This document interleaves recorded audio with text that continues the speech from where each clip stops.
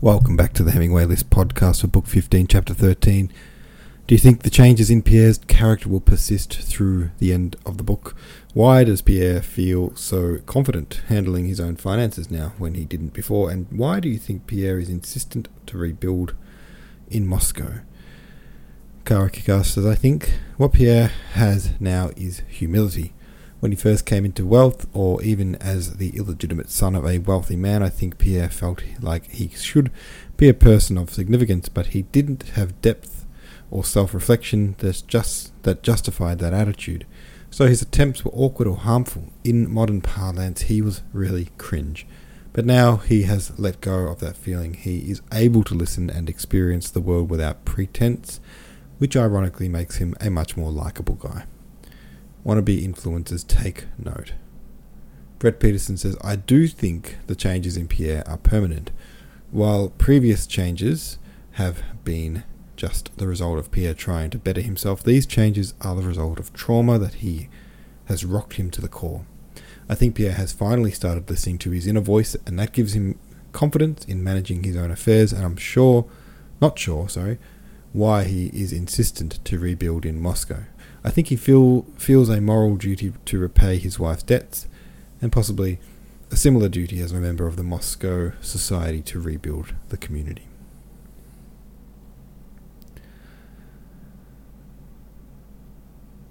Alright.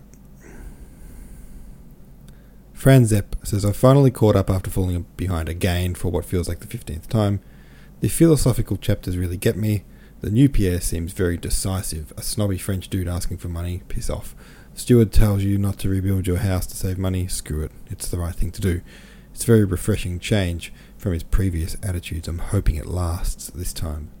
Well, we do know that Pierre has pretty significant changes in his attitude. Well, not really in his attitude, but just in his whims, I guess you could call them. So, there's really no telling with that guy, is there? How permanent will this new phase be? Okay, what are we up to? I'm going to keep reading to you guys. 14. How do you Roman numerals 14? That one always gets me. XIV. Let me just double check that. Yes. Alright, XIV. Here we go. It would be difficult to explain why and whether ants whose heap who has been destroyed are hurrying. Some from the heap dragging bits of rubbish, larvae and corpses, others back to the heap, or why they jostle, overtake one another and fight. And it will be equally difficult to explain what caused the Russians after the departure of the French to throng to the place that had formerly been Moscow. But when we watch the ants round their ruined heap, the tenacity, energy, and immense number of delving insects prove that despite the destruction of the heap, something indestructible which, though intangible, is the real strength of the colony still exists. And similarly, though in Moscow in the mouth of October there was no government, and no churches, shrines, riches, or houses, it was still the Moscow it had been in August. All was destroyed except something intangible, yet powerful and indestructible. The motives of those who thronged from all sides to Moscow after it had been cleared of the enemy were most diverse and personal, and at first, for the most part, savage and brutal. One motive only they all had in common, a desire to get to the place that had been called Moscow, to apply their activities there. Within a week, Moscow already had 15,000 inhabitants, in a fortnight 25,000, and so on. By the autumn of 1813, the number ever increasing and increasing exceeded what it had been in 1812. The first Russians to enter Moscow were the Cossacks of Winter-Gerod's detachment, peasants from the adjacent villages and residents who had fled from Moscow and had been hiding in its vicinity. The Russians who entered Moscow, finding it plundered it in their turn. They continued what the French had begun. Trains of peasant carts came to Moscow to carry off to the villages what had been abandoned in the ruined houses and streets. The Cossacks carried off what they could to their camps, and the householders seized all they could find in other houses and moved it to their own, pretending that it was their property. But the first plunderers, who followed by a second and third contingent, and with increasing numbers, plundering became more and more difficult and assumed more definite forms.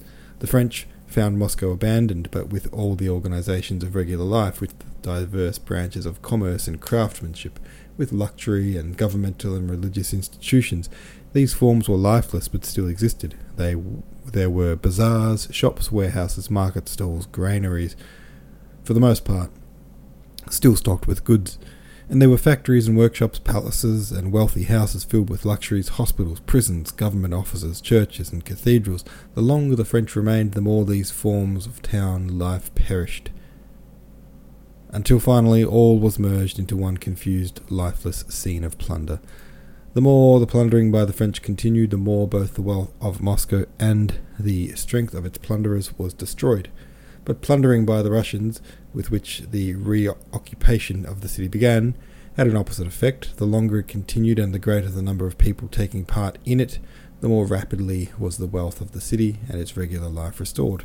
Besides the plunderers, very various people, some drawn by curiosity, some by official duties, some by self-interest, house owners, clergy, officials of all kinds, tradesmen, artisans and peasants, streamed into Moscow as blood flows to the heart.